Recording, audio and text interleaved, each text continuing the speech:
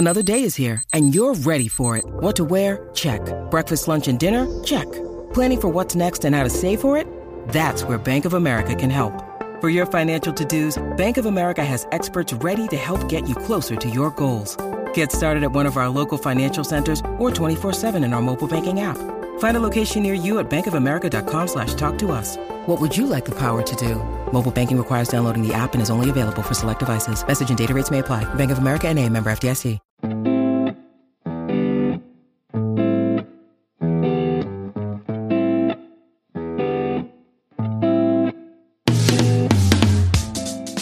Hey, Alex here, and you're tuned into another episode of the Market Adventures podcast. Today's Thursday, March 25th, and I don't want you to start trading Forex or join any of those Forex trading groups without listening to this episode first. If you know any friends that have been sucked into a ring or is being solicited by others, make sure you share this with them too. I hope this episode helps clear up the mystery and intrigue that is Forex. Stay tuned.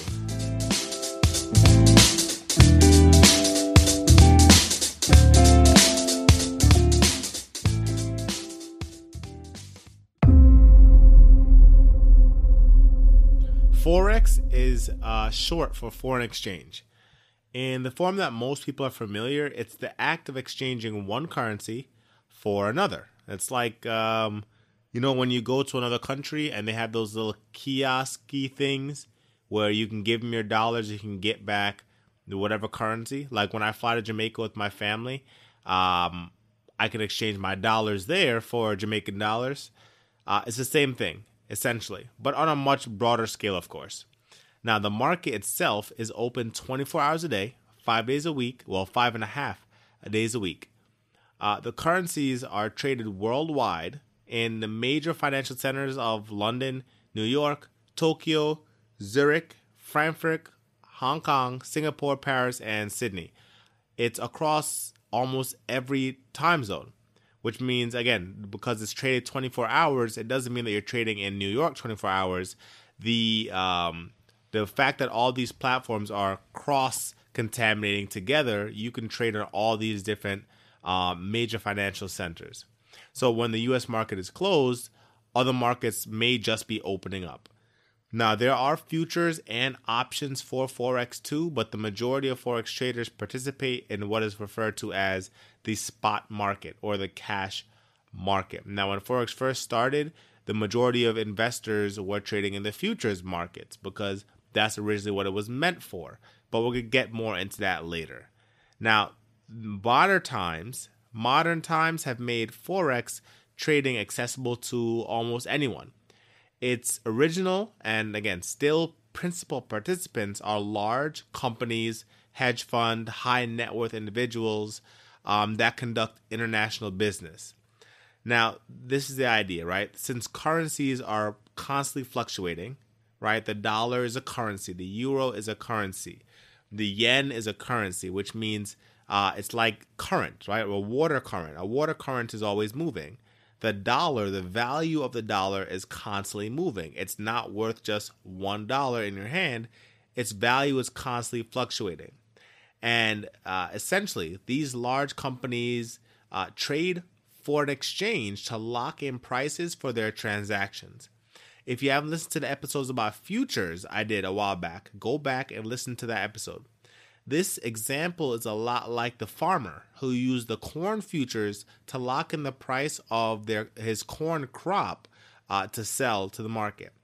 It's essentially like that. So if a company, let's say Nike, if Nike is selling their Jordans overseas and they know that the currencies are always fluctuating, they want to make sure they get their best price for the Nikes that they're selling overseas for them to convert. If they know that the euro is constantly fluctuating, the dollar is constantly fluctuating, they may just try to lock in what they perceive as what's going to be the best trade-off for the currencies so that they can make their transactions at that price as opposed to whatever price happens in the future when the transactions take place.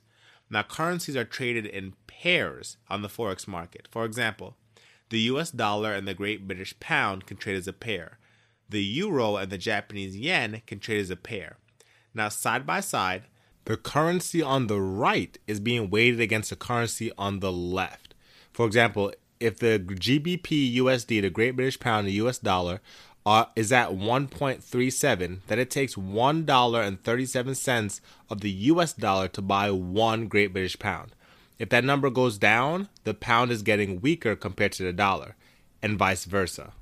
Now, this is purely supply and demand. Right? The market pits one country's economic strength against another. You can trade currencies strictly using technical analysis and chart reading. However, it behooves you to have an understanding of economic fundamentals and indicators.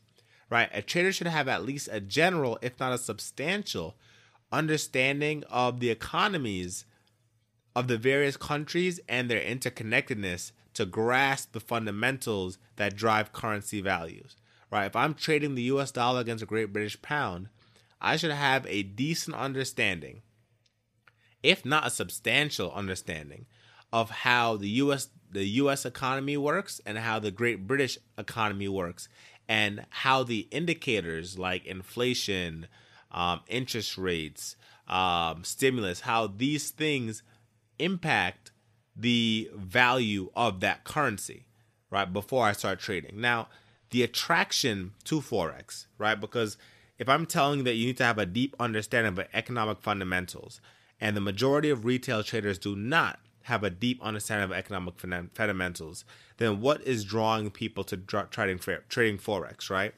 One is the hype, right? You have these different groups going out there trying to recruit people and collecting $200 for you to be part of their group, and turning it into a network marketing affair, which again, Forex, you don't need to trade with a group. You can make a brokerage account and trade Forex. You can do that within like 30 minutes. You don't need a group. But one of the biggest reasons why people decide to trade Forex is the liquidity, right? When I even started trading Forex, it was for that, the liquidity. Over $5 trillion of daily volume is traded in Forex. Right? That's a crazy amount. You can get in and out of plays very, very quickly. You see a lot of people scalping with Forex, right? Just going for pips, daily pips, to make a decent amount of money, which again, to each his own, right? But again, it's that liquidity that brings people in. There's a high amount of leverage. You can control a lot more money with a smaller account.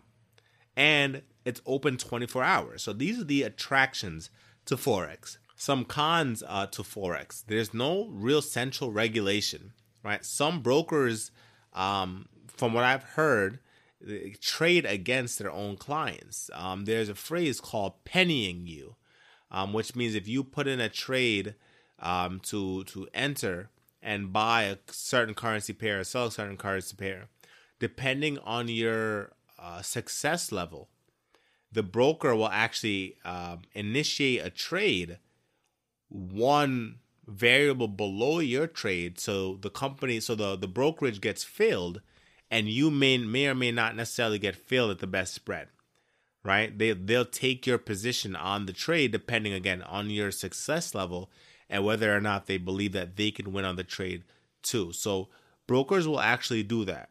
So you want to find brokerages within the US or the UK where regulations are a little bit tighter, right? And that's just generally from a lot of things, right? Regulations in the US and the UK are a lot tighter than a lot of things, especially the financial markets. Another con is, again, the high leverage. People can get into a lot of trouble with leverage. As we've talked about before with options trading and stock trading, to avoid trading on margin, because that's the same thing, right? Trading with leverage, except for leverage in the Forex market is much higher than leverage in the stock market in a lot of cases. Not all cases, but in a lot of cases, you can access a lot of leverage there. And again, another con to me is this needing a deep understanding of economic fundamentals. Now, in the stock market, you should have an understanding of economic fundamentals, and reading charts can be helpful, but it does help you to understand other things as well. But in Forex, that is a principal concern, right? Because you're not dealing with one company or one industry within an economy.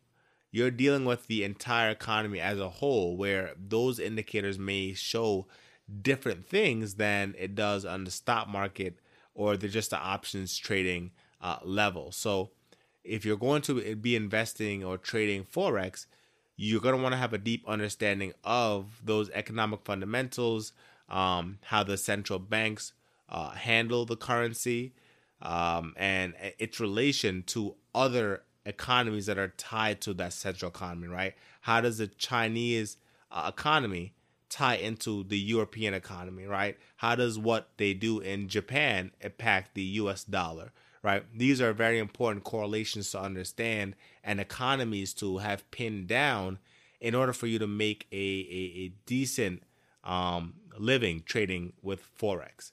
Now, you do not, again, I repeat, you do not have to be a team or a group to trade Forex. There's a lot of scams out there that promise easy and fast money. But remember, always do your due diligence and research before giving your money away to anyone in the form of trading groups or solo YOLO investing. If anyone comes to you and tells you that they're a Forex investor and just give them some money and they can double it or triple it in a day or whatever, be careful. There's a lot of scams out there. But Forex, again, to each his own, just like penny stocks and other things that I'm not invested in, you can make money trading these things. Right, there is a market for them, or it wouldn't exist. But understand the requirements to be successful within those markets. Right, a deep understanding of economic fundamentals, correlations between different countries, and how they handle their currency and their currency valuation, because currencies are easily manipulated. Understanding the brokerage that you're using and whether or not they are being regulated, where your brokerage is primarily located and operating. There's a lot of things to understand underlying within Forex for you to be successful there. But if you do want to be successful, make sure you do your due diligence. Go to Investopedia, read, do your research, go to brokerage sites, read upon their sites, and do your Googles, as they say. But good luck out there. If you have any questions, let me know.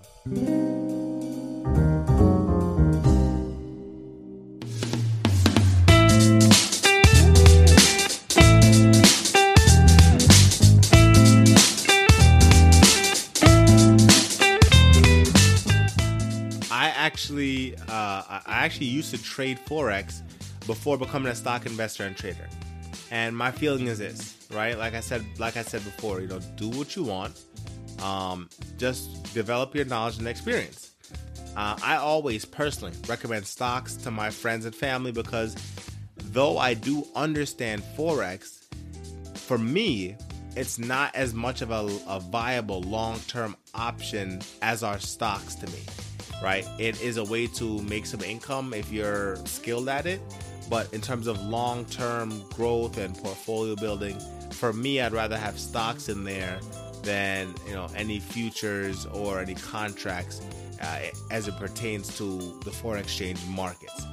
But if you are interested in getting started in Forex, you can always ask me and I'll let you know as much as I know, right? As best as I can.